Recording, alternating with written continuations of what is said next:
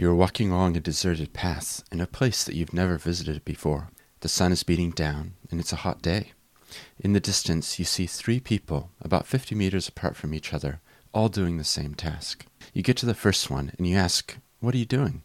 He looks back at you unhappily and says, "I'm putting these bricks on top of each other." You walk along to the second person and ask them the same question. They shrug their shoulders and say, "I'm building a wall." You walk up to the third person and ask them what they're doing. She smiles, stretches out her arms and points upwards and says, "I'm building a cathedral." This is Stephen Moe. Welcome to Seeds Podcast. The beauty of having your own podcast is that you can mix up the style of the show from time to time, and I wanted to do that to share something I've been thinking about recently. It comes from that podcast the other day with Israel Cooper on episode 112. You see, he was speaking about buildings and the work that they do with home, and how important it is to get the foundation right. It got me thinking about foundations, buildings, and most importantly, why you build things. All of this thinking was reinforced by something that my friend Ernst Rohan said the other day at an Impact dinner. Each of us are spending time in our life to create something, to build something. Particularly those of you who are listening to this now, I know that you each are involved in creating or building something of value. But how often do we lose focus on that, lose sight of what it is that we are contributing to? I'm reminded of a visit I had to Barcelona many years ago. The Sagrada Familia is the most visited site in Spain, and it will be nearing completion in 2026, on the anniversary of the death of the main designer, Gaudi. That's right, it's going to be completed 100 years after his death. You see, the key point is that building cathedrals can be an intergenerational activity that involves a true understanding of stewardship and working for the benefit of those who will follow us.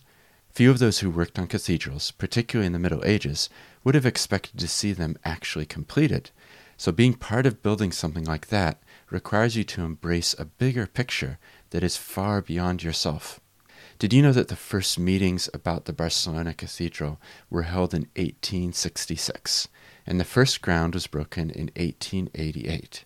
The first bell tower was completed in 1925. Over the time since then, there have been many artisans, sculptors, builders, masons. All kinds of people have been involved. It simply could not be created alone. Since the start, it's literally been generations of workers, several lifetimes of people, working to see a vision unfold. When I looked into the story I told at the start about those builders, and there's lots of permutations of this that exist out on the internet, I found that it had been made famous by Peter Drucker in 1954 in a book called The Practice of Management. Drucker himself, I think, exhibits this idea of having a greater vision beyond stacking bricks. You see, he was born in 1909, and he left Germany prior to World War II.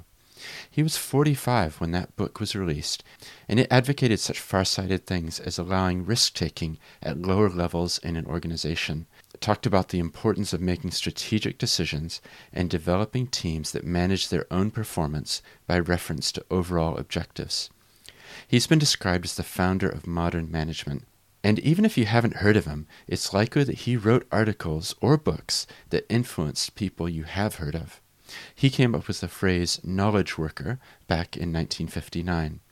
In the end, he wrote 39 books that were published over a 70-year career, and he died in 2005 at the age of 95. The point I'm making here is that it seems likely that he knew that his life was about building cathedrals.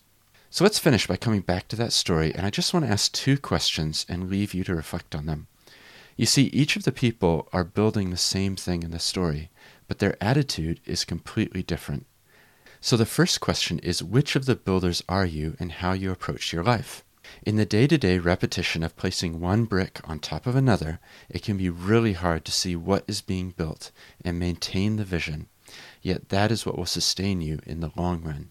If you can see a bigger picture, then that will give purpose. The second question is really simple. What is your cathedral?